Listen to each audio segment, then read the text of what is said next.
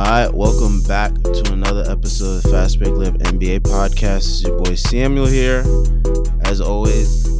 And I got with me my guy, Nick Andre. Say what's up to the people. What's good, bro? It's always a pleasure coming on talking hoops with you. For sure.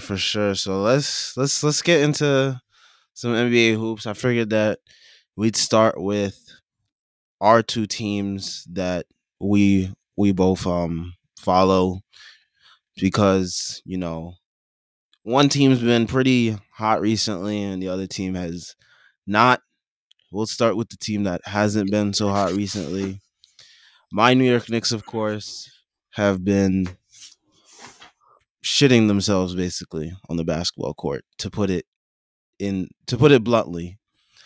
Start off the season 5-1, and ever since the calendar changed to November, it's been a completely different team, below 500 on the month. Defense has been pretty bad all season. It's starting to pick up a little bit as of recently. Offense is putrid. One of the worst offenses in the league as of late. Starting unit, I think the whole starting unit is like a minus whatever at this point, and the bench is like the best 5-man unit in the league basically at this point. And it's just a lot of uncohesion, uncohesion, whatever the term is. But yeah, there's not a lot of cohesion with the Knicks right now. And it looks really ugly. They look like a really bad team. They just lost to the Orlando Magic the other night, and Julius Randle was a minus 21 in a 6-point loss. So that kind of tells you how things are going right now. Yeah, that definitely doesn't sound good. Honestly, I haven't watched the Knicks past 3 games. I want to say probably the last game that I watched with the Knicks was probably the one in Milwaukee where they did end up coming back on the Bucks. But you can just tell, besides that game, I mean, it has been a struggle. They lost to Charlotte the other night, or last week at least. And then, of course, losing to Orlando again. Just really just letting Cole Anthony just kind of get whatever he wants. So the Knicks do have some struggles, especially defensively. And it's crazy, though, because, now is, all these narratives coming about with the Knicks about, I guess, Randall's not your true number one. You got to go find somebody else. So I don't really get that. In my opinion, I like Randall. I just think Randall has been struggling recently, but I feel like he'll possibly find his way, because I feel like without Randall being the number one guy for you, obviously the Knicks aren't or at least nowhere near successful as they can be. So I don't understand that narrative, but I'm just hoping the Knicks can possibly figure it out. Honestly, I'm looking at the schedule now, and it does look pretty tough, going through at least the next 5 games. So they play Houston on Saturday. Then after you got Chicago, LA, the Lakers, the Suns, the Hawks, and the Nets. And then of course Chicago again. So it's gonna be it's gonna be a pretty rough schedule now. I mean, I'm sure they'll beat the Lakers. I feel like they'll be able to beat the Lakers, especially with the way that they're playing right now. But Chicago, who's been one of the top teams in the league, Phoenix is on a roll, so it's going to be kind of tough. So we'll see what the Knicks are made of in these next few weeks. Yeah, I mean, it's just they, like you said, they got a pretty tough schedule coming up. They haven't been able to beat weaker opponents or teams that they should be beating at this point. And they took a step back from last season. Last season, their identity was all defense. They changed the personnel, but not to the extreme amount where the defense should be regressing this much.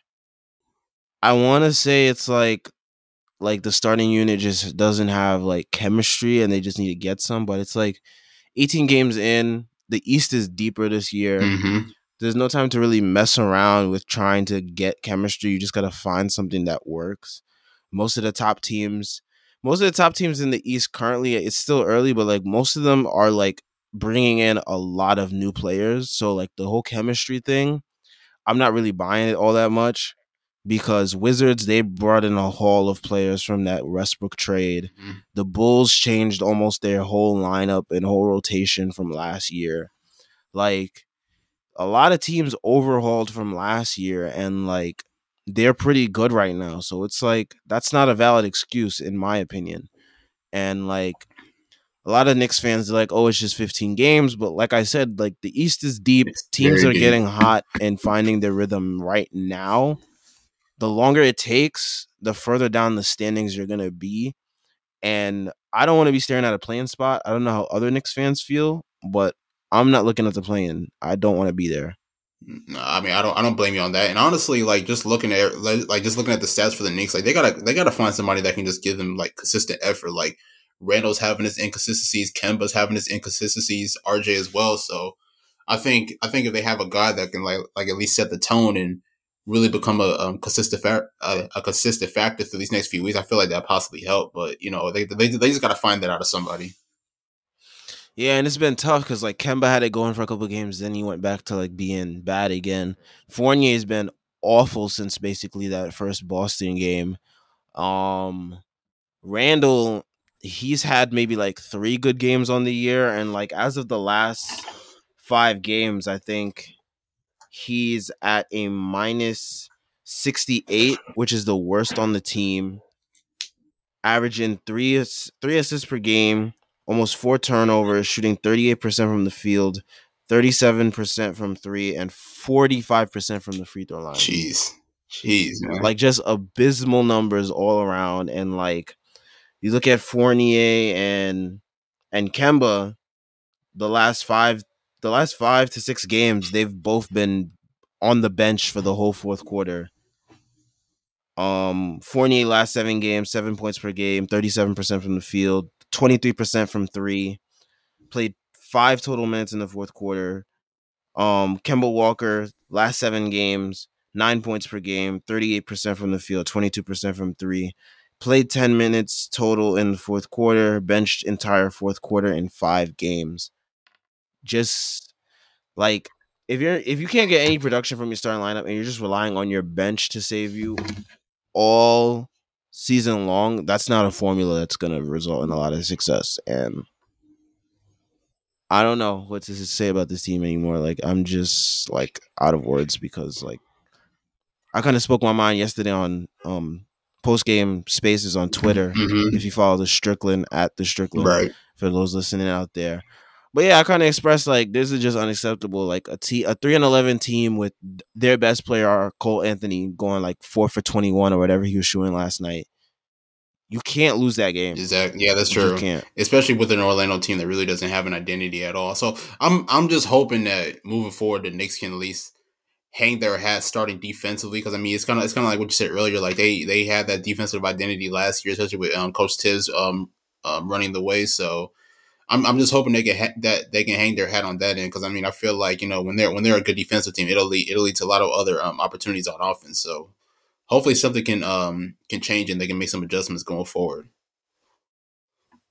Yeah, I've seen today's some Knicks fans have been suggesting switching like Fournier to the bench, bringing in Burks because Burks has like more chemistry with the guys from last year, of course, and like he's able to just like create Right. more, I and honestly, he won't defer to Randall as much as Fournier and Kemba do because like honestly, with Kemba and Fournier, a lot of it is them just playing scared and just like deferring to Randall, and like that just leaves Randall to ISO, and that's not the most effective and efficient way to use him this year anymore. But yeah, I was honestly thinking that like even before the season, like just having Fournier like come off the bench and bring that energy, and then people were agreeing with me. But I mean, I guess like, I understand because that first Boston game, and then like a few other games after that, he was playing pretty well. But I just feel like I feel like he's more of a role player off the bench that can bring that energy.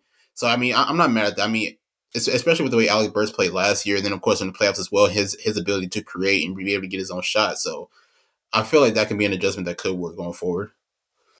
yeah, it's just like Thibs got to do something. I He's agree. got to do something because like at a certain point, it's gonna get to 20 games, 25, 30. If you just keep letting this fester and not do anything about it, and then you're just going to be staring at a play-in spot. And like ideally, that's not what you want to look at, especially the way we started the season, Hmm. 5-1. Julius looked like himself for the most part.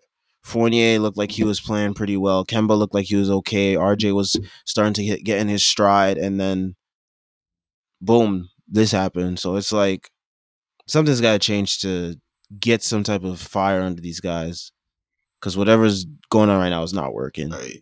And this hope like hopefully like this next few game stretches, I mean, I'm just hoping that they can really find their identity because if they can get some big wins, get some of these tough teams like Chicago or LA or Brooklyn, like that'll give them a lot of momentum going forward and help them like really find themselves. Yeah, for sure. So let's swing things over to the West Coast with your team, my favorite player, Steph Curry and the Warriors.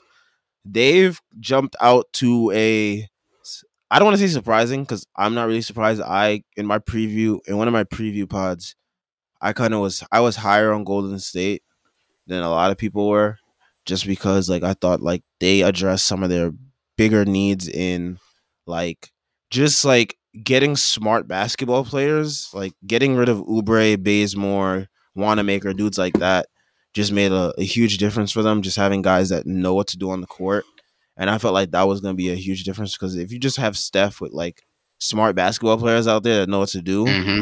then it's like Steve Kerr's system is gonna work, and it's been working so far. And they've jumped out to like a I don't want to misquote their record to start the season, but 12-2 start, top of the Western Conference. And right now they're in a little bit of a dogfight with the Cleveland Cavaliers, who have been a good, scrappy defensive, pseudo young team to start the year. So that's kind of respectable, I guess. But yeah, how you feeling about Golden State so far this year? So let me just say, as a fan, you know, when people were asking me like before the season, like during previews and everything, like where I saw Golden State, I was like, you know what? I mean, they're gonna be like a top contender. Like I always saw them like at least like a 4 or 5 seed, just because we don't know when Clay is gonna come back. Obviously, Wiseman's still out, and then you know we have a very relatively young team behind besides you know Steph, Draymond, and Iguodala. So I didn't really expect them to get off to like a hot start, but let me just say, you know, to begin the season, I think the most important part is that you know we had a 7 game homestand and we took absolute advantage of that. I think the only game we may have lost was the one against Memphis. So you know, a lot of people may call this a fluke just because you know we haven't had a lot of road games and we're just not really starting off our like a real road trip. But the Warriors have really been taking advantage of like you know the opportunity. Like you know they're one of the top defensive teams. Honestly, Gary Payton Jr. is probably my MVP of the team just because you know with his insertion into the team, he's been really able to like just you know change the whole dynamic on the defensive end, him and Draymond. So I'm definitely happy about that. And you know, just like the unselfish ball movement, like you know what I'm saying, like when you have shooters, like you know what I'm saying, like especially when you play around Steph Curry, like you know you're gonna get the ball. Like Jordan Poole's having a good season. Who else can say Damian Lee, Bielitsa off the bench. I love Bielitsa as well. You know, and the rest of those guys. Andrew Wiggins is having a pretty good year. So, you know, I'm really loving what I see from Golden State. I mean, that Brooklyn game at least like kind of solidified me. Just really let me know that all right, we're really a team to be reckoned with. So we're still anticipating the Clay return. I'm just hoping that Clay can just really come in and just you know buy in with the rest of the team, build that chemistry as time goes forward. But I'm definitely excited with what Golden State has right now. Yeah, and with Clay, I think like there's like less pressure for him to come in and just like be Clay Thompson again Right. because like the team is already rolling right now without him. So like he could just come in and like fill a role to start things off and just play a simple 20 minutes. He doesn't have to like rush himself back. He doesn't have to defend the best player on the other team like he had to before. Like he can really ease his way into things because of the way the team is flowing right now. And that's like a huge plus because like come playoff time when he really gets his legs under him and like he's fully adjusted to everything and they need him to step it up just a little bit, he can do it and like he'll add on to what they already have. And it's just like it's crazy because like a lot of people didn't see Golden State being one of those teams that's like gonna be at the top this year, but like you see LeBron age and attrition factoring in with not just him, but like the whole Lakers squad, which I called before the season. I said the Lakers were going to deal with injuries all year Mm-hmm. because they are they are not, I think they are the oldest team in the league. And when you are the oldest team in the league, it comes with these type of things.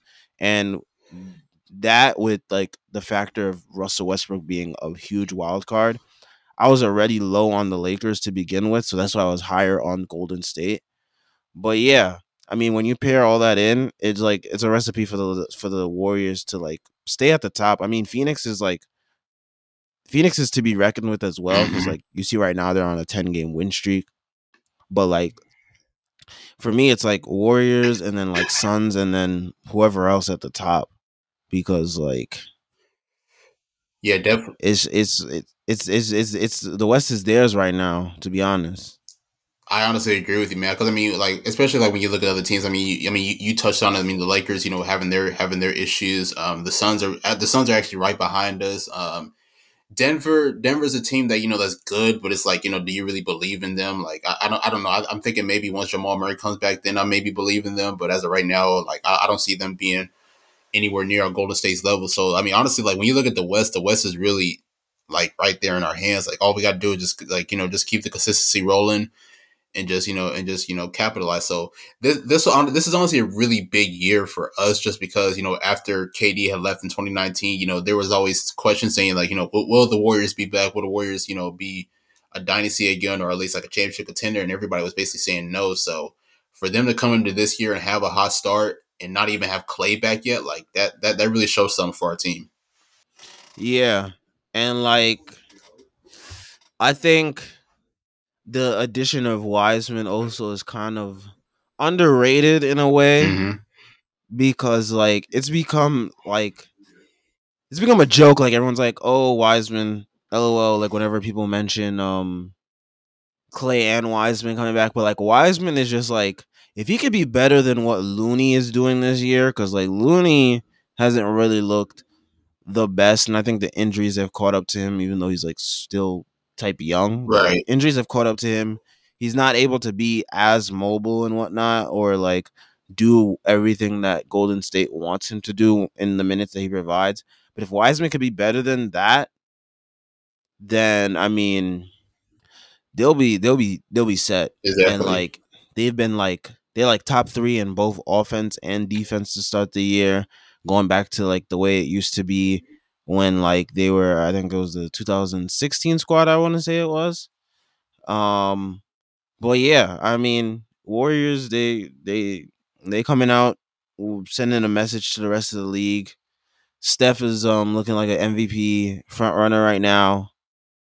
Um Yeah, I mean, there's not really much else to say. I mean, Right. looking at the schedule, I mean, they're on a Eastern Conference little road swing right now, but like when you hold up.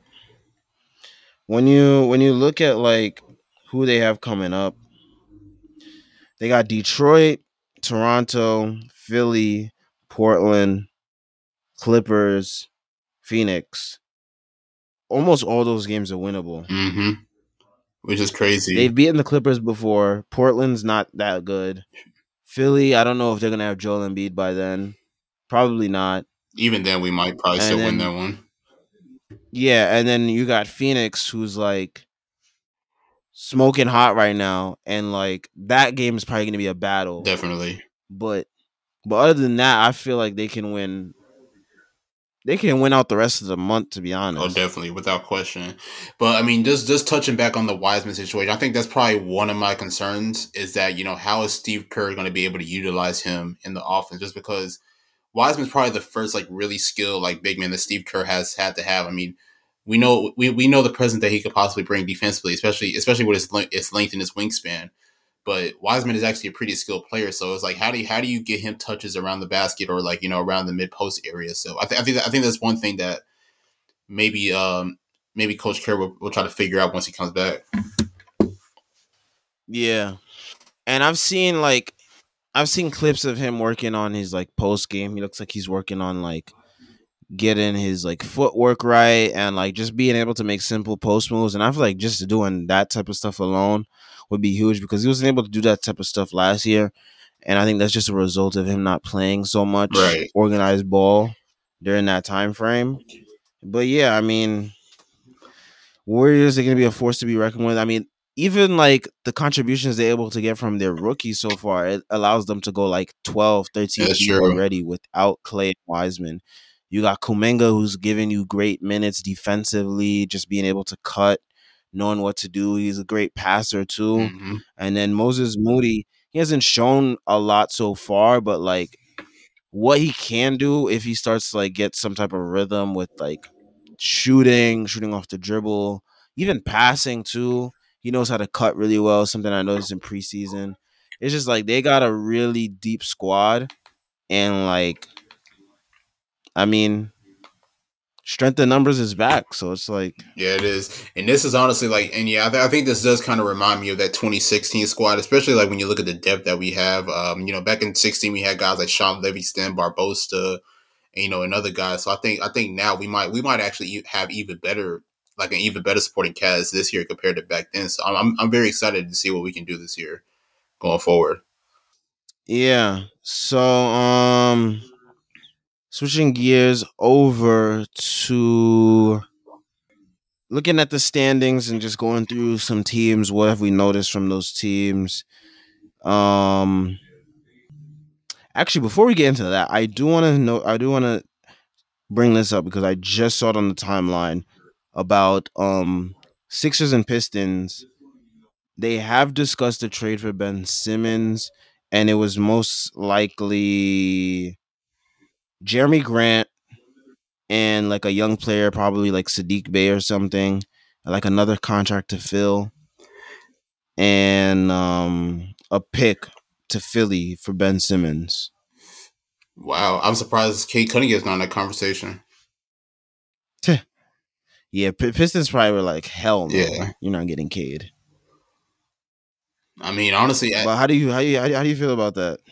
at this point, Philly should just take anything for Ben because honestly, it's obvious he's not going to play. He has these excuses like he's like visiting doctors or whatever. I don't even know like the full story of it, but it's clear. The front office knows it and he knows it that he's not going to play this year. So honestly, I definitely did not see Detroit as being like a destination. I don't even know if that's what Ben prefers, but if that's what needs to get done to get Ben out of there, then I'm down for it.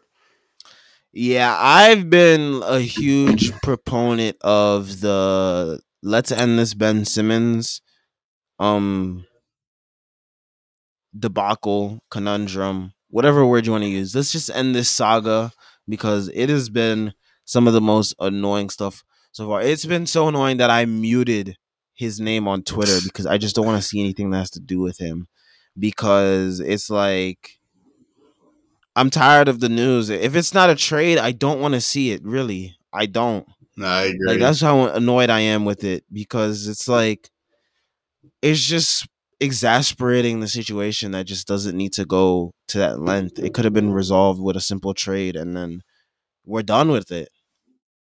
No, I agree. Especially as the season has came on, like I've still seen people like talk about it. Like I think I even saw a poll on somebody's Twitter just basically asking like how do you feel about the Ben Simmons situation? And I reply like I really don't even care at this point, to be honest. Like what I'm saying, like it's just annoying after so long, especially like like honestly like I wasn't like I was honestly even surprised that Ben even like went back to the team and like even practice, to be honest, because he seems so adamant on like I don't want to see any of those guys, I don't want to be around them. So for him to even go back and then get kicked out like the first practice, it was just kind of like a waste of time or whatever. So at that point, I was just like, you know what I mean, I'm done with it. Like what I'm saying, like there's more things in the NBA to focus on than just the whole Ben Simmons drama. Whenever a trade happens, it happens. You know what I'm saying? So, but besides that, I haven't really even cared that much about it since. Yeah. So the sooner they could get this trade done, if that's what's gonna happen with Detroit, then get it done. I mean, I probably would have settled. If I was the Sixers, I probably would have done that Levert Brogdon package, honestly, because the Sixers need perimeter creation. Mm-hmm. This Pistons package doesn't really provide that. Mm-hmm. Like they need a guard out there, like a lead guard, and they're not getting that with Grant or Sadiq Bey or none of that. So I mean, good for the Philly if they can get something for him, but like this wasn't the best deal, and I feel It's like they've not at all. settled. Yeah, so it's But I feel like like they have to settle because honestly, like there's no other teams that are really pushing for Ben. Like I think that's what Ben kind of expected though, is that once he requested a trade that everybody was just going to come out of their way. But I think he has to realize like he's not Harden, he's not Kawhi Leonard, like, you know what I'm saying, like back when those guys had won it out from their team. So I think at this point Philly just got to take whatever's offered to them because nobody's really, you know, going out of their way saying, you know, we want Ben Simmons. Yeah.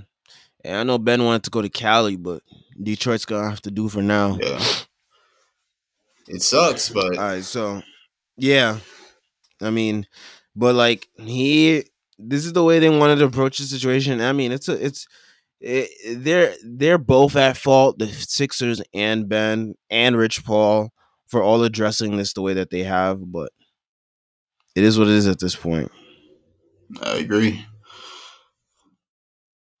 All right, so let's look through standings and just like observations we've seen with certain teams. Let's start in the East, of course. Washington has jumped out to a surprising start, 10-4. Um, and like it's not even like Beal is like killing it, and like that's what their season is hinging on. It's like they've got depth Yeah, they do. now. They've got like serious depth, and like it's been really interesting to see like the different guys that have been stepping up. Montrez, Denny has played well in some games. KCP, Dinwiddie, like they don't even have Rui yet. Yeah, that's the thing. Like And Rui or Thomas Bryant. and those are like pretty good Yeah. players. So like adding those type of guys to this team just adds to their depth, and it's like it's gonna be interesting to see how they look when they're fully healthy. Hopefully, you know, Rui gets his mind right. I know he was out for mental health reasons, Mhm. so hopefully he gets what he needs to get together, and hopefully he's right so he can come back and help this team because they've been an interesting story. I mean, before in the past, it was like Bradley Beal or bust. Now it's like Bradley Beal actually has some help. So it's been interesting. How you feel about the Wizards?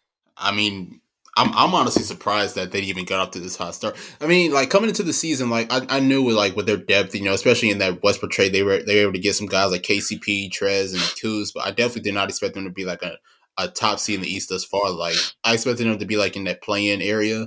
So for them to be even like able to get off to a hot start like this is just, you know, so super impressive. I mean, it's kind of like what you said earlier, like Beal hasn't really had to like really go off this year, like at least like compared to like how he's been like the past few years. So for him to like kind of take a backseat offensively and letting other guys like KCP, Spencer Dinwiddie, and you know the rest of those guys to just, you know, kind of help lead the way. I think it's just really impressive. So I'm very interested in, you know, to see, you know, Rui come back because I feel like, you know, once Rui comes back, that's definitely going to change the whole dynamic of the team. Obviously Thomas Bryant as well, but I mean besides that, they got so much like great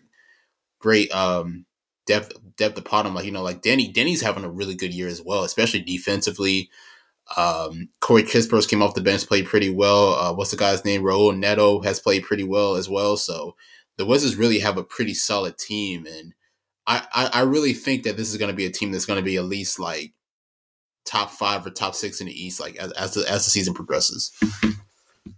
Yeah, with the Wizards, for me, before the season, I was like, I don't know if defensively they were gonna be good enough to like stick with teams. Just because like before in the past defense was their issue and they didn't really add anyone that was like, oh, these are defensive pieces. This is gonna be a defense team. Like that's not the vibe I got from the Wizards this offseason. So like I want to take a look to see what their defensive rating is just because I want to see if like my prediction for their defense was correct and like they're just still overcoming it with like way better offense. But as of right now, defensive rating they're 5th in the league. Their offense is 17th. So defensively they are like that's their bread and butter right now, basically. Right. Which surprises me because it's like they don't really have defensive No, personnel they don't at on the all. Like, team. especially like when you think about it, like none of those guys, bro. Probably the only guy like I can think of that's really known for like his defensive presence is Daniel Gafford right now. But like besides that, like no one else is really known. Well, KCP too. But I mean, besides those two, I can't really think of like anybody that's really known for like their defense. Yeah, I mean, you put a team full of like neutral. I mean, not even to me, they weren't even neutral. They were like negative defenders to me, at least last year. And you put those type of guys on the court. I mean, I mean, that's just probably a testament to the coaching because, like, you saw last year with the Knicks, they didn't have a team full of like defenders, like so many like defensive like stalwarts. It was just like guys just bought into what the coach was doing. So shout out to Wes Unseld for getting those guys to buy in defensively. That's true. Like he's definitely a different coach compared to Scotty Brooks last year. I think with Scott Brooks, it's like um with Scott Brooks, the his voice probably just got like it's just man, I forgot how do they say it. It's like they got tired of his voice, I guess, in that locker room because like he's been there for so many years. So it's Right. like he wore out his welcome, and it's like he just wasn't the guy for them. Right. And sometimes it just that happens Right. in the And it's NBA. crazy too because especially like with Westbrook being there, like I really thought that that they would be like a top team last year in the East just because of Westbrook and Brooks having that history together being at OKC. So I thought that would have been a major factor as well. And why the Wizards would have been good last year, but unfortunately, it didn't really happen until like later in the year. Yeah. So looking towards second in the East. You get the Brooklyn Nets. They're another team that is surprisingly better on defense than I expected. Hmm. They are eighth in the league defensively, defensive rating wise, sitting at 11-5. They just won against the Cavs. Um, Last night we're recording this as of Thursday night. So Wednesday night they beat the Cavs by 10 after getting smoked by the Warriors at home on Tuesday. So like we all know what's going on with the Nets as of like Kyrie not being able to play. James Harden looks like he's regressed somehow. Hmm. Um and like yeah, I mean, it's so hard to gauge the ceiling of this team because it's like we know Kyrie is most likely not going to get the shot. Like he is someone that's like strong willed. Hmm. He's not really gonna waver from his stance. And then James Harden looks pathetic. So it's like I don't know how to gauge this team. To me, the Nets are always a second round out. I called it last year. I'm calling it again. If Harden continues to look like this, they're a second round out, and I'm probably being gracious saying even that. But yeah, I mean, they hang their hat on defense because it's like it's basically KD or bust if James Harden doesn't have it going for one of his random nights that he feels like scoring these days now. So it's like it's KD or bust, and then hoping that one of the role players has a hot night. I remember one night in Chicago, even though they lost, it was like LaMarcus Aldridge was going off. But Hmm. like, yeah, it's like they got to rely on KD to go nuclear, and then hopefully James Harden is somewhat decent, and then a role player steps up. And that's not a formula to be a contender in the No, NBA. it's not. So so the Nets aren't a contender to me as long as Kyrie isn't there. And yeah, I mean, how you feel about the Nets? I think as long as you have KD, I mean the Nets are always going to be there just because I mean he's that great, and I mean I will agree with you that Harden has not had the good year. Like you can just tell that this new rule that has been placed in the NBA. Like I think it's really affected him offensively. Like he's not able to get to the free throw line. He's not able to really get his numbers like he normally did. So it's definitely played a role in why he's not really having the best season. Even though he has had some games where he has shown like his old self, but it just hasn't really been on that consistent factor. But it's just tough though because KD. if Harden is not, having a good night, like, I'm saying, who is your next guy? I mean, I know we mentioned LaMarcus Aldridge, but you don't. I mean, it's like, especially like, with how old Aldridge is, like, you can't really expect that out of him to like drop like 20 plus points a night or really just like be your third option. So that's why I don't know. I'm thinking like guys like Patty Mills, maybe Joe Harris, some other guys, like some other great scorers. I'm really hoping that Cam Thomas could possibly see some more minutes, hopefully soon. But also, like honestly, like, also another big factor in why the Nets haven't really been that great is Steve Nash. Because I mean, some of Steve Nash's rotations to me are just kind of weird. Like I'm not really understanding it. Maybe maybe you can give him that excuse that that he's still a relatively new coach, but still it's just kind of like I'll be just looking at him like, yo, like what are you doing? So I'm just hoping that, I mean, Brooklyn, I mean, they are 11-5, I believe, so it's not a technically bad record, but through the course of like earlier this season, like they have had the struggles against some of the top teams. Like I mean, obviously they lost to Milwaukee at the first game of the year. They lost to Golden State the other night. They got smoked by them. They lost to Miami earlier in the year. So against like a lot of like the top teams that we consider contenders, they haven't really been that great. So hopefully Brooklyn can hopefully switch it around and find some momentum going soon. Yeah, I mean, yeah, I mean, I'm always low on the Nets just as like because I'm a hater, and like that's just always gonna be how I am feeling about the Nets. But like they've really proven me right. I mean, they still got enough talent to like get their way to like a top four seed in the East. But like come playoff time, if they meet like a team like Miami, even Milwaukee, if Milwaukee starts to get their shit Even together, Chicago at this like point. Chicago, yeah, like a lot of these teams could like easily take them out, and it's just like James Harden got to shape it up because Kyrie's not walking through that Yeah, door. unfortunately not. I mean, especially since I want to say it was the New York governor that didn't lift the mandate for the vaccine. So yeah, I mean, I don't think Kyrie's going to come back this year, unfortunately. Yeah, so that's another year wasted off these contracts from the Nets. I mean, we'll see how things go. We'll see if James Harden gets back to normal. I mean, before a lot of people were saying, "Oh, give Harden the benefit of the doubt." He usually starts off season slow.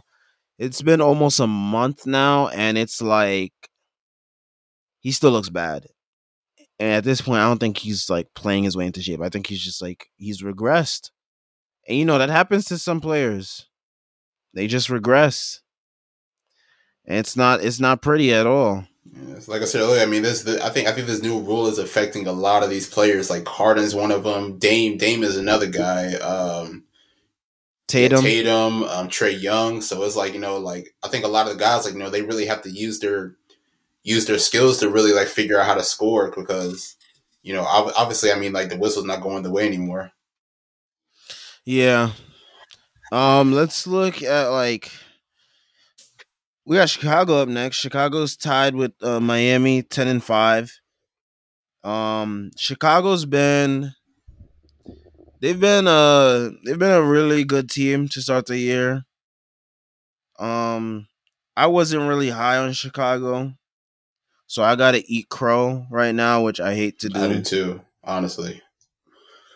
I just didn't see it with them because it's like first off, defend. I thought like defensively they would be way worse than they are right now, and they've been a top 10 defensive team, a top 10 offensive team. Like they've just surpassed what I thought they were capable of. And like because like when you look at their team, it's not really full of like defenders like that. Like okay, they got Lonzo and Caruso at point of attack. And then they got Javante Green, who's I guess pretty good at defense as well. But like Zach Levine was not someone I was seeing as defensively capable. Patrick Williams, I mean, he's out now. He was probably someone I thought that was going to carry the defense really. Vucevic is not really a defensive center, so it was just like I never really saw where the defense was going to come from. But I guess collectively, just buying in and like now they're playing like a smaller. They're playing smaller ball because You like got what's his name? with Vucevic What's his out, name? Tony Bradley. with Pat Williams, yeah, they have Tony Bradley in at center, and then they play Caruso at the four with DeRozan in them. So it's just been interesting. Um, and I thought with their recent schedule, I thought they would fold a little bit because like they've been playing a lot of better teams in the league, or at least I thought these teams would be better. Right. I didn't realize Philly was not gonna have Joel Embiid for some of those games. Um, I didn't realize I didn't realize Portland was still gonna struggle at this point, and like, no, they lost to Portland. So what am I saying? But yeah, I guess I thought the Clippers would beat them, and I thought the Lakers would put up more of a fight than they did in that game. Mm-hmm. But yeah, I mean, how you feeling about Chicago? Because I think you were also low on Chicago to start the year too. Coming into this year, I had the Bulls as the sixth seed just because, I mean, I was obviously defense was definitely one part, but I didn't know how the dynamic of Levine and DeRozan would mesh on the floor. But just looking at this year, they might be the best duo in the league, like especially with the way that they are able to really feed off one another and just score at a high level. Like they're really carrying these Bulls, and I'm very proud of DeRozan. I definitely did not expect this type of year out of DeRozan. I mean, he had a strong game against the Clippers that Sunday, and then he carried the load even on that Monday against the Lakers. So the Bulls are just locked in, really, on both ends of the floor, and you see it out there on the floor. So I'm really hoping that they can just. I'm really hoping that they can contain this or sustain this and just keep it going because this team has really shown me that they are a top team in the East. So as of right now, I do think that they are better than Brooklyn. I don't know if I have them over Washington yet, even though I can probably make a case that they are like at least like a better team. They may not have a better record, but they might be a better team. But I think Chicago's gonna keep this going throughout the course of the year. Yeah, they probably could. Um, I do want to say this one thing. I called it out on Twitter the other day too, because it was really bothering me. It's like this referendum on DeRozan's like career or something. Like, first of all, someone was saying, "Oh, Masai screwed him over by trading him," as if like getting Kawhi was like some like crime or something. And then I'm also seeing like people saying, "Oh, well, first of all, Chicago Bulls fans, they've been, I mean, what feel happy about your team, whatever." Taking victory laps on DeMar DeRozan in the regular season is not the thing to do. He's always been awesome in the regular season. That's never been a criticism of his ever. It's the That's true. playoffs. Literally, what was it? 8-9 months ago in the play-in game, 5 for 21. Come Oh on. yeah, The it was evidence bad. is everywhere, and it's consistent every single year. Right. Enjoy the regular season right now. That's all I'm going to say. Just enjoy it. When the playoffs come around, I will be back. I'll have my revenge. I'll be back. I'll be back though.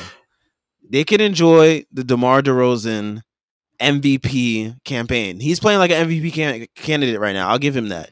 He is playing like one. But when the playoffs roll around and the boogeyman is lurking over his shoulder, I'll be back because it's going to happen. It's like a consistent thing. It's not me hating on DeRozan. It's just me speaking on a matter of fact. Like, just look at the on-off numbers every single year with DeRozan. This is the first year he's been in like since his like I think second or third year. He's been a positive and he's been like a plus 20 something. So like shout out to DeRozan. He's been killing it this year. We'll see how the playoffs look, but like someone shows you who they are, believe them. No, that's true. And I mean, honestly, like that was like one of the concerns that I have with Chicago is that I mean, obviously they came out to this year on a good note, but it's like the team like besides like DeRozan or Caruso and then somewhat Vucevic, like this team doesn't really have like a lot of playoff experience. Like Lonzo's never been in the playoffs. I don't think Zach LaVine's been into the playoffs. Like what I'm saying, like Nope. you got a lot of guys who have never been a part of the atmosphere. So that's where that's where you can give teams like Miami or even Brooklyn or even the Knicks at this point, like what I'm saying, like an advantage just because I mean they've been in those situations and they understand like what comes with it. So the Bulls are still a relatively young team. They are having a good year, but now, but I mean, it's kind of like what you said. I mean, what can they do in the playoffs? Yep, that's where things get tested because my Knicks last year, I mean, Bulls have players that are more suited for the playoffs just because of their play styles.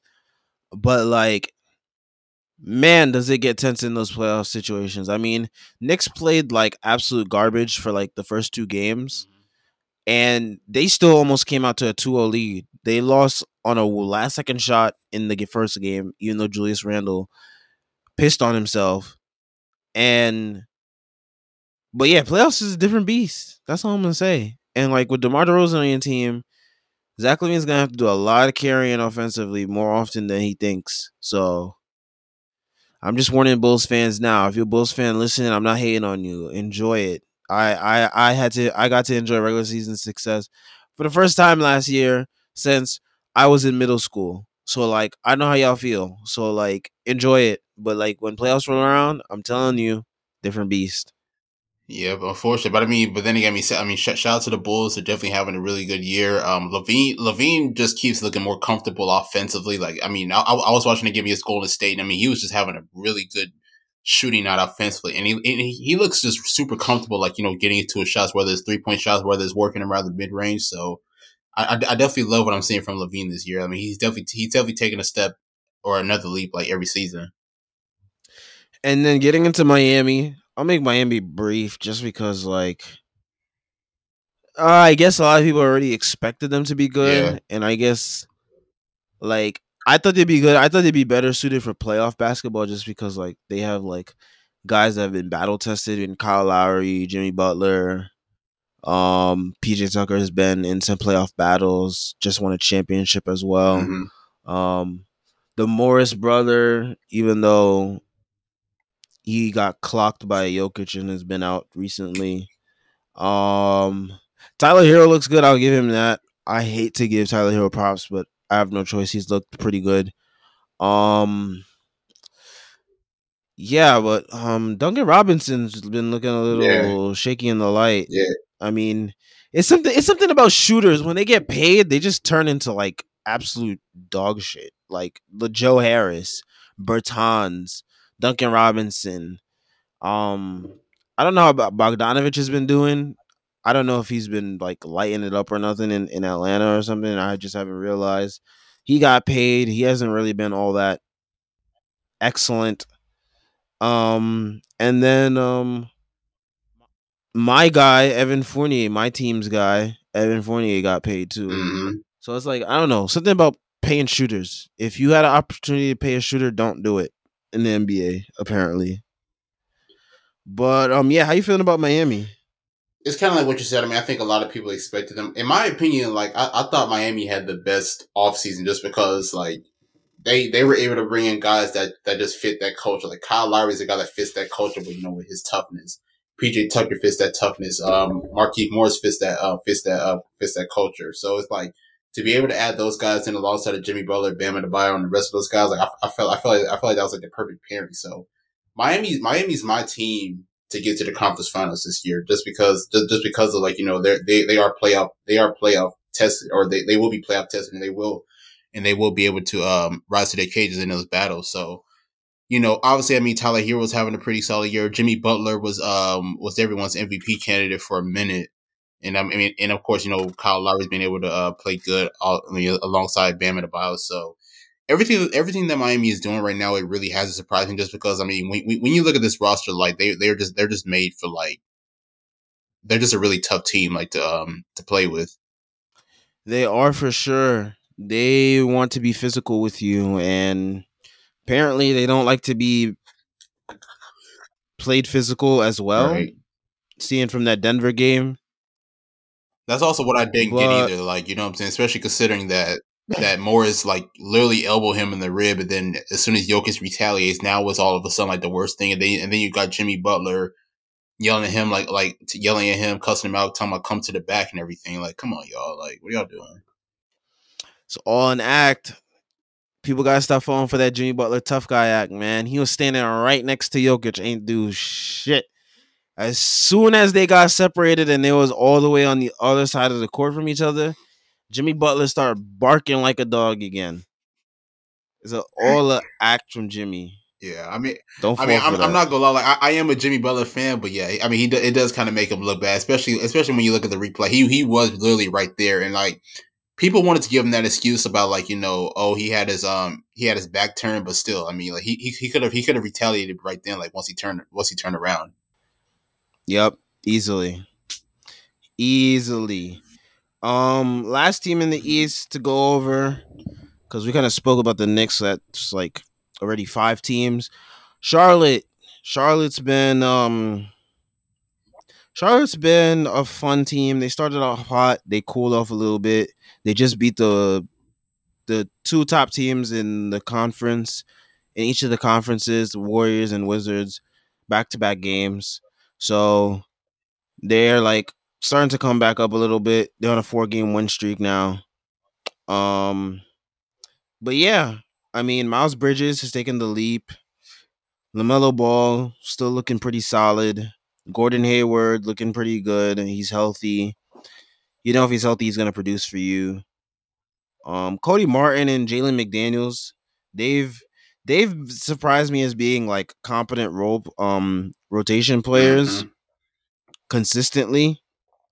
Even Um Ish Smith as well, somewhat. yeah, when they play him, they haven't really played him that Yeah. often. But yeah, when he does play, he does give them solid backup point guard minutes. And then I'm not even gonna speak on Kelly Oubre because that dude is a conundrum. Like I don't understand him. But yeah, since Terry Rozier came back, I think that's when they started to finally get their rhythm because like they were missing that more of an offensive punch, and I feel like with him out there, they don't have to rely on other guys as much as they were relying on them to start the season. So he's been pretty solid for them, averaging about 15 and a half per game. So, you know, they're gonna be in the mix. Like I said, the East is deep this year. If you starting out playing pathetically, it's gonna be really hard to climb your way out of that hole. But how you feeling about Charlotte? Charlotte's a good team, but like they did start out hot, but as soon as like they kind of like had like a little struggle, like I wasn't even surprised by it. Like I mean, like the Hornets are a very young team. I'm not really expecting them to like be like in that top contention like with Chicago, Milwaukee, or Brooklyn or whatever. So I think they're a pretty good team. I think they're more so going to be in the playing again. So I'm not really surprised with with how they're playing. I mean, again, I mean, Miles Bridges definitely. I think he definitely has to be up there, at least as far as like a multiple player candidate. Just with him being able to take the lead, he's averaging around like 21 a game. It's crazy because Kelly Oubre was like to begin the year, Kelly Oubre was like looking really solid to me, but somehow throughout like, these last like maybe few weeks, it's just like kind of like been like what the world are you doing? He's kind of starting to look like how he did last year at Golden State. So I mean, it's kind of looking bad for him right now. Like, but I mean, besides that, I mean, Charlotte has a really good depth. Rozier is playing pretty well. And other guys as well. So Charlotte is right where I kind of like where I expected them to be. A pretty good team, but then again, like not too high up there like with the other contenders. Yep, I mean they're a fun team. If they playing, I will always definitely tune into what they doing just because like they are fun and their games are exciting. I remember their game against my Knicks. Obi Toppin went for a windmill, and then a couple possessions later, here comes Miles Bridges to return the favor. And it's just like, even though they beat us, I feel like that was a really fun sequence to like experience watching live. It wasn't fun in the moment, but like afterwards when I rewatched it, I was like, that was pretty cool. Like the Hornets are fun, so it's always fun. It's always good to have a fun young team that's actually good too, because like there's fun young teams that are bad, and it's just like, are they really developing, or is it like, are they just like playing well because like they're just given this opportunity? So it's good to see it lead to some actual results. I agree. Let's head over to the West. You spoke about Golden State already. kind of spoke about Phoenix, not so much though. Phoenix, they didn't have Aiton for a lot of these games in this win streak, so that's kind of made the win streak impressive Hmm. within itself. But they also haven't played opponents that are really like up there. They played the Pelicans, they played the Rockets twice, they played the Kings, they played Atlanta. Atlanta's been pretty bad to start the year. Portland hasn't really been that well. Minnesota is another team that really hasn't played that well. That one went down to the wire where it took D'Angelo Russell chucking up so many bad shots and Anthony Edwards fumbling a pass, or not even a pass, fumbling the ball in his hands to like lose the game. Like it took some crazy shit for the Suns to win that one. And like I don't want to like poo poo all over their 10-game win streak, but like looking at it deeper, it's just like they didn't really play a lot of good teams. The best team they played was probably Memphis. Yeah. Yeah, the best team they probably played was Memphis in this whole thing, and Memphis right now is, oh man, what is Memphis right now? They are 6-6 right now, so they're I mean they're kind of in the same boat as Charlotte was. You know, Charlotte got off to the hot start. Memphis did the same thing, and then they started hitting like a little slump. So I think Memphis is right in the same stratosphere as Charlotte is. Yeah, and that's the best team that the Suns beat in this win streak. Again, Suns fans, not poo pooing on your 10-game win streak. Shouts to y'all for especially doing it without DeAndre Ayton for a lot of these games. But I will say, when do they even play comp? Like, I'm looking, Denver's not really comp right now just because, like, Murray is not there. Um, they play the Knicks soon. The Knicks are not really comp. Knicks are awful right now. The Nets, depends on what type of night you catch them on. So their real comp is going to be Golden State all the way at the end of the month. And I'm not saying like they're just going to win all the way up until that matchup, but like they should have a pretty they should have it pretty easy going up until then. So we'll see what happens when they play against Golden State, and then heading into December they do play Golden State again on the 3rd. So it's gonna be interesting to see that. But yeah, I mean, shout out to them. They doing their thing. Um, Devin Booker, I know he started off the year pretty meh. He's picked it up. He's had no choice to because um, Can't really get at anybody Aiden was else. Aiden was out. Yeah. Chris Paul, he has his nights. Mikal Bridges, J. Carter, they've returned a lot of last year's squad, so it's like not much I can really say. Landry Shamet, he's come on recently as being like a sharpshooter for them. Um, Shooting about like almost 40% from three. He hasn't played. He didn't play a lot early on, but he's been playing a lot more recently. They still got Saric in the tuck to come back, so it's going to be very interesting. They should be in the mix again at the top of the West. So how you feeling about Phoenix? I like them. I like them. I mean, I think like the one reason why I'm very excited about them is because coming into this year, like everybody, the narrative about them last year was that it was kind of a fluke. Like like I think everybody understood what happened last year. We were still in the pandemic. Well, I mean, we're still in the pandemic now, but it was a little bit worse back then. Guys were missing a lot of games due to protocols, and then of course injury played a huge factor because we played 72 games in like 4 months. So a lot of guys, a lot of teams were not 100%. So I think that was one of the reasons why people looked at Phoenix as a fluke, just because just because of that. But coming into this year, like I mean, even though they really haven't played anybody like as of recent, but I mean, like they're at least taking advantage of those games, of those opportunities, and getting those wins. So it's definitely a good showing for Phoenix. Devin Booker's obviously leading the way. Chris Paul is having a pretty good year, in his 17th year, really being that initiator distributor that he is. And now that Aiton is back, that's definitely going to be a plus, with his effect, being able to score and rebound. So we add that in, and then of course, new acquisitions, JaVale McGee and Landry Shamet, and then you still got guys like Kel Bridges and others. I really like Phoenix right now. I mean, I'm just hoping that they're another team that can sustain their winning streak and just keep it moving. Yep. I mean, they are proving that last year was not a fluke. Let's move on to Utah. Utah is tied with three other teams, 9-5. West is like pretty mid this year so far, kind of. Uh, well, with Utah, they've been kind of meh recently with the way they've been playing. Mm-hmm. They got killed by They Miami lost the other to night. they lost twice to Miami within like a 5 game span. Mm-hmm. Um they're sixth in defensive rating, third in offensive rating, so they're still like where they usually are every year. Um, usual suspects. They are a team that like constantly bringing back the same core. Um, yeah, I mean they brought back Mitchell, O'Neal, Gobert, Bogdanovich, Conley, Clarkson, Ingles.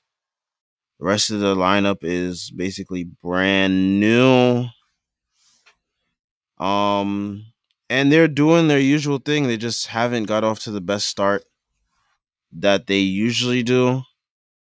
Um, Lost to Miami. They lost to Orlando too. So Knicks fans like myself don't feel too bad on yourself. Um, but yeah, their last win was against a shorthanded Philly team, which they dominated. Like you said, they lost to Miami the other night in a crazy game where they were down by like Mm-hmm. 27. And then they end up making that fourth quarter comeback. Yep, but it was too little, too late, Yep. as most fourth quarter comebacks are these days. Especially with, I've seen my fair share within the last week with the Knicks. It's not a fun experience. So Utah fans, I know how you feel. Um, they lost to Indiana. Lost to Orlando. Yep, It's crazy. it just hasn't been as dominant as we're used to seeing from the Jazz, because we're used to seeing the Jazz be like this regular season machine, and like they come out the season starting like 10-1 or something like that, and then this year it's like they're 9-5, and it's just like, oh, they're not the same they used to be. So I think either way it goes. I mean, whether Utah gets off to like a 10-0 start or even like a 6-4 start or whatever, like I think we all know the outcome of what the outcome is going to be in the playoffs. Like I don't think anybody really believes that this team is going to get to the finals, especially with Golden State and the Suns and other teams like Denver. Like I just don't think that they're better than those teams. But I mean, they're still a solid team. They got a solid coach in Quinn Snyder, but they're just not a team that people are like actually gonna like really believe in, like saying, oh my god, like the Jazz can win a championship. Like I just don't think they have that type of team. yeah, it's like they're a team that like you just know what their ceiling is, Yeah, and it's just like, all right. I mean, we'll watch what happens in the regular season and whatever, but like we don't really expect you to get that far. And like, I'm not trying to like sound like someone just doesn't care about Utah, but it's just like same old, same old. Ooh, they have Rudy Gay playing tonight. yeah. He finally made his debut Mm-hmm. after sitting all this time with the heel surgery recovery. So good to see how they'll look with him. He adds another scorer to the team, which is Utah's. That's not really Utah's issue. It's more so like perimeter defense and Yeah, like it's a fact. how to how to stop how to stop the defense just relying on Gobert all the time. But yeah, I mean we know their ceiling. Same with Dallas. I think we know Dallas' ceiling with Luca. And like this year, I will say, Jason Kidd is trying to lessen the burden on Luca by having other guys on the team do more stuff. Right. And like it's been ugly and stuff like that. And I guess it's just to like preserve Luca for like the playoffs when it really matters. But I mean, if you're just still relying on one guy, and like KP has stepped it up recently, averaging like I want to say like 26 or so over his last like 4 games. Right. So like he stepped it up, but like with KP, it's like okay, is it gonna be consistent? Is he gonna be here all the time? Is he gonna be hurt? So there's that. But yeah, I feel like we know the ceiling on Dallas as well.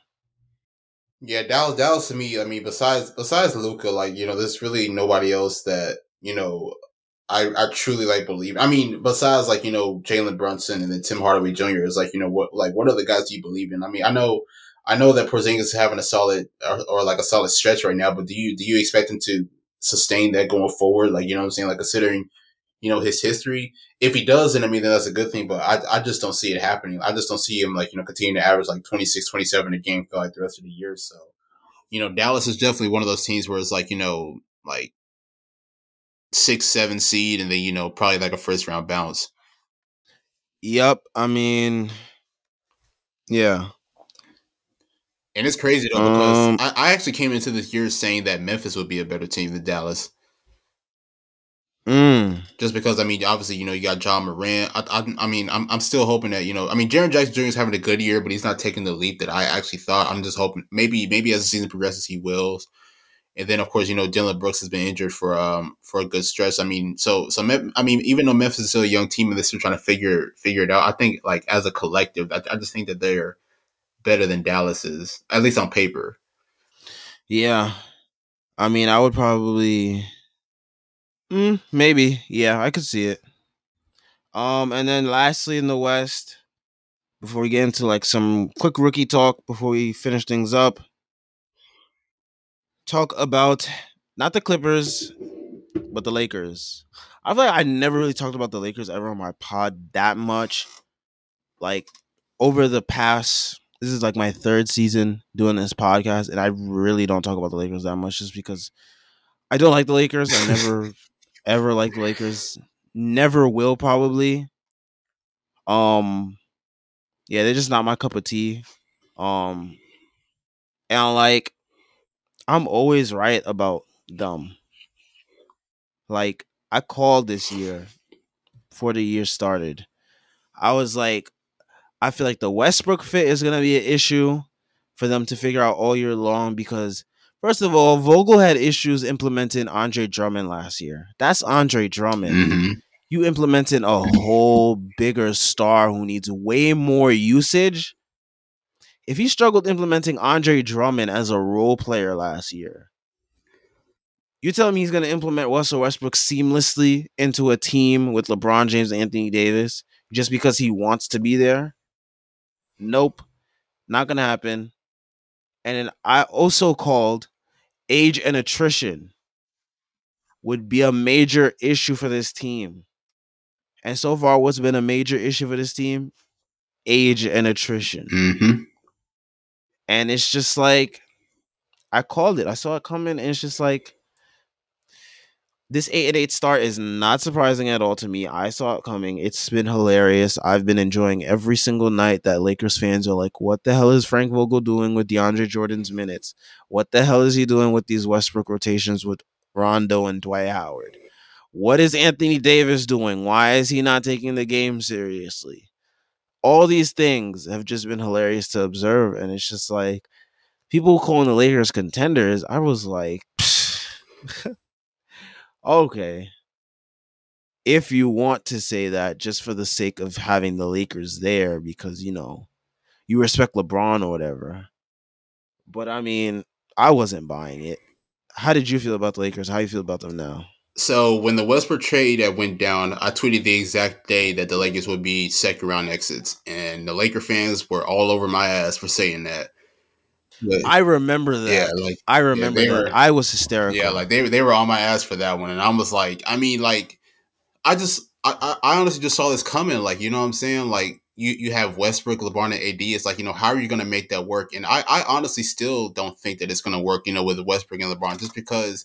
Well, let me take that back. I thought as training camp started, I was thinking like what, LeBron is in year 19. I think he's gonna really like kind of let Westbrook do his thing and just kind of take a step back. But you see with LeBron on the floor, like he's still having to be aggressive offensively. But I mean, but then again, I mean he has to. I mean, especially like I think the game that you can use is that Houston game where LeBron had to like go. I think he had like 15, 16 points in the fourth quarter. He had to like go crazy just for them to beat, like just for them to have like a 2 point win against a struggling Rockets team. Like it was just insane to me. So I just don't think that Westbrook and LeBron are a good pairing. I mean, I'm not taking anything away from them as players, but I just think that the fit with those two is just not going to work. And let me just say, like Anthony Davis, I don't know what's going on with Anthony Davis, but I don't know, maybe if he's just trying to reserve himself. I don't know if maybe there's some injuries that are still bothering him, but Anthony Davis is not playing as hard as I thought he would. Like he had the solid game the other night against San Antonio that was good. I mean, and then he played decent against Chicago, but it wasn't up to his standards. But let me just say that Giannis absolutely cooked AD last night when they played against Milwaukee. I think AD only had like 18 points. Giannis just dominated with like 47. Like in Yep. those type of games, like especially with you being like at least the number one option in my eyes, especially with LeBron now, like you have to step up and be aggressive. Like and AD was just not that whatsoever. So that's also been one of the issues in the Lakers' struggles is just just not finding a true rhythm and not finding consistency within like the star players. And then also, I mean, Frank Vogel with his rotations is just off as well. I mean, sorry, not DeAndre Jordan. I just don't believe that he should be on the floor. I mean, like especially with what I saw last night. Like I saw DeAndre Jordan try to get a rebound, and Pat Connaughton just absolutely out rebounded him. Now I'm just Yep. looking like dog. Like this is just ridiculous. So the Lakers are just not looking good for. They're just not looking good right now. I'm honestly not surprised by it, and I think it's going to be a while before they can really like find a rhythm with one another. If they do, Yep. I mean, for me, the Lakers, they are who we thought they were. And so is Anthony Davis. Anthony Davis for years been getting compared to Giannis. People saying he's better than Giannis. I laughed at those people. People laughed at me. I am so glad to be vindicated because like this dude, he's just not that guy. And it's okay if he's not that guy. That's why he joined up with LeBron. That's why they got Westbrook. Because he's not that guy. And the sooner people are able to admit that and like recognize that, the better it will be for their mental health because a lot of people expect him to be that guy. He's just not. He doesn't want to play center. mm-mm. He lies about his height. Like, come on, like little stuff like that, dude. Like, come, you a grown man. Like, what are you doing? Like, joking around saying like, oh, you don't like to play center and stuff like that. Like, if you don't grow up and get your behind in the post, you like 7 foot. Go post up once in a while. It'll do you some justice. It'll get you some points. Dude stinks at the 3 point line, shooting like, oh man, like, was he shooting like 14%? I saw the other day from three. Like, it's just bad.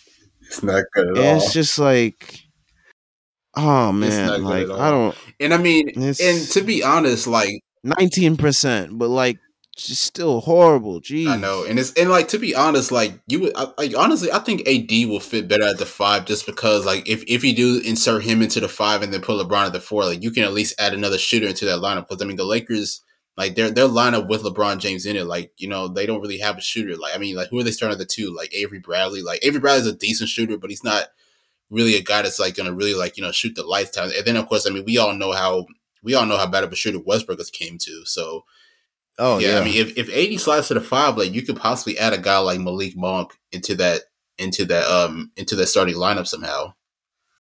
Yeah, I mean, I've seen Lakers fans like clamoring for that, and like Vogel will never listen to them because he's gonna listen to AD. AD wants to play at the four, and like for them to play Monk, they would probably have to bench someone else. Right.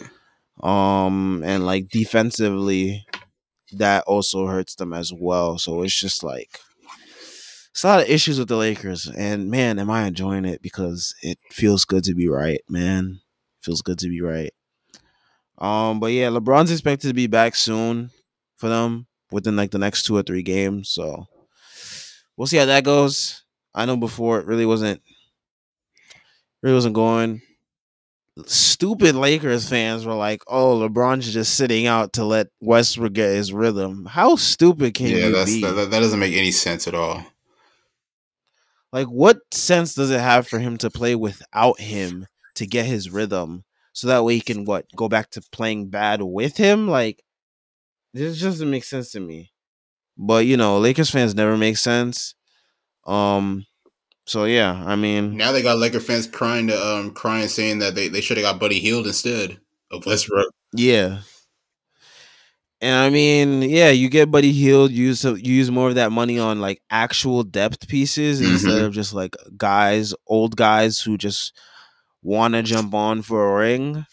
And maybe the season goes a little bit better for you, but like, I mean, they made their bed, they gotta sleep in it now. Yep.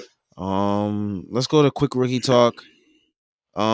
Cade's come on as of recent, averaging about like 17 points per game or so. Shooting percentages are getting better. He's performing in the clutch really well. I saw a stat earlier. He's like one of the best clutch fourth quarter scorers so far in the league. And like in their last like 4 games, the Pistons are 3-1. So Cade he's coming on strong as of recently. I like it. I honestly like it. I mean, Kate is definitely coming into his own. But it's just so funny though because like in his like first few games when he was struggling, everybody was like getting concerned about him, calling him a bust, and I'm like, just chill, y'all. Like, I mean, I don't know what y'all doing. So I'm happy to see Kate finally coming to his own. In my opinion, Evan Mobley. Well, I'm sure everybody. I think everybody agrees. Is Evan Mobley is probably the front runner for the Rookie of the Year award, just because, in my opinion, like he looks like an actual All Star out there for Cleveland, and it's part of the reason why they're even as good as they have been. I mean, especially with the way that he's able to play defensively, just being able to guard multiple positions and just being able to switch. So I'm definitely impressed with what he's doing on the defensive end and of course on offense as well. But other guys, Scotty Barnes is having a good year. Chris Duarte is having a solid year. Obviously Jalen Green as well. So I'm very impressed with what these rookies are doing so far, and I think a lot of them will continue it going forward. Yeah, the one rookie that stuck out to me so far is Evan Mobley. I got to see it. I got to actually watch a Cavs game for like the first time from like start to finish, which was the Celtics game, the first one that they played, where he just like turned it on in the fourth quarter. And like seeing a rookie be able to take over a game like that is just like so ridiculous because it's like when you take into the factor like their age and like just like who they're doing it against too. Mm-hmm. Like there was one play where he backed down Jason Tatum, and on the other end, I think he like rejected his shot. Like stuff like that is just like crazy, and it's a shame he's gonna be out 2 to 4 weeks with this elbow sprain I because know. like I felt like he was really like even though Cleveland was dealing with all these injuries, he was still able to like really like carry them on both ends of the floor, and like not being able to do that for like this team now, it sucks, and we're gonna see Cleveland probably lose a lot more. And Definitely. I was thinking like if the Cavs had enough wins, like would he legit get all star votes right now? Because like he's like legitimately been that guy for the Cavs. So I mean, yeah, he's been the one rookie that's really stood out to me, and he's been like the front runner for rookie of the year. But since he'll be out, I think it'll be like a battle between like Cade and Scotty Barnes because those two have like looked like legitimate professionals when I've seen them play.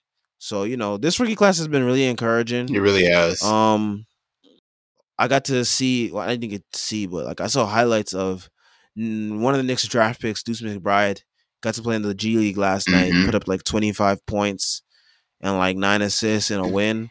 So that was pretty good to see. I knew Miles McBride is nice. He's never gonna get minutes with the main squad right now just because they're trying to figure out all the rotation stuff over there Right.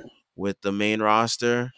But I would like to see Grimes get some more run in the G League if he's not gonna be able to get some run with the main squad with the Knicks just because like I feel like um he did perform well in the one game that we did play him against Cleveland. His point of attack defense is amazing.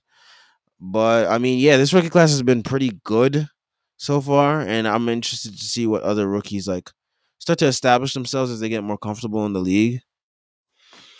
No, I agree. Honestly, And then other guys as well. Like I'm really hoping that Steve Nash can give Cam Thomas some more minutes. Just because I feel like with his ability to light up the floor. I mean, I get it. Like I get it. He's still trying to adjust at that NBA level, and it's definitely hard to do. But I feel like if you give him more opportunities, he will be able to produce. And I feel like Brooklyn will probably need that right now. So Cam Thomas is definitely one of them that I like. What I'm saying, and I'm very impressed with. Another guy. I know we mentioned Scotty Barnes. Obviously, Jalen Green. Oh, man, there's another guy I'm thinking of, but I just can't think of his name. I haven't paid much attention to Jalen Suggs out there in Orlando. I know early in the year he was struggling, but I haven't really like paid much attention to him recently. I guess maybe that's just Cole Anthony's just kind of like overshadowing everybody in Orlando at this point. But Suggs has been out oh, he recently, has. so Okay, I think that's been the main reason. He just came back against the Knicks the other night and kind of lit us up from three a little bit, which pissed me off because it's like, dude just came back and he's already killing us. Like, what the hell did we do to deserve that? But yeah, he just came back. He was out for a little bit, so yeah, that's why you probably haven't seen him recently. yeah, definitely. So, honestly, this rookie class is really solid, and I'm thinking like this class, like hopefully within like, the next decade or so, if everybody can just continue to ascend and become also like they can be up there like with some of like the other great draft classes, if you ask me. Yeah, I mean, like even Franz Wagner, he killed my Knicks last night, as well. Um, and guy like Bones Highland is starting to get like actual run because Mike Malone is not being a stubborn asshole Right, anymore. So it's like it's good to see like more of like the later round picks right. get some run because like we always hear about the top picks, but like the later round picks, like those are the ones I like to see get run because like those guys they're underrated too, like and they can like really help teams because like like when you're able to get like depth in those later rounds in those later picks, it is really helpful. Yeah, definitely. Oh, speaking of Mike Malone, he's finally giving Bobo some minutes too, which I've been preaching on over the past like year or so that that Bobo needs to get some rotation. So I'm glad to finally see him get some playing time in the NBA. For sure. So as we wrap things up, let the people know where they can find you, what you've been doing, what you got lately.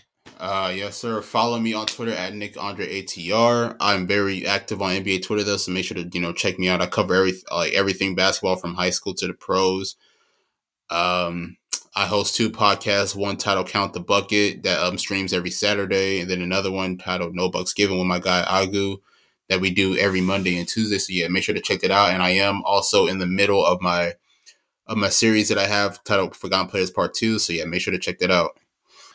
Heard my guy, and make sure you check out the Strickland at the Strickland on Twitter and the Strick.land, putting out excellent Knicks content almost daily basically. I try to be consistent with post game spaces, but with the way the team's playing recently, I just don't have motivation to talk about them that much. Last night I had to vent a little bit. Hopefully they bring out that recording feature on Twitter Spaces so that way y'all can hear my glorious rants about the team playing pathetic. But anyways, enough about me. Check out the Strickland. I contribute there in capacities when I can. But yeah. Yeah, that's it.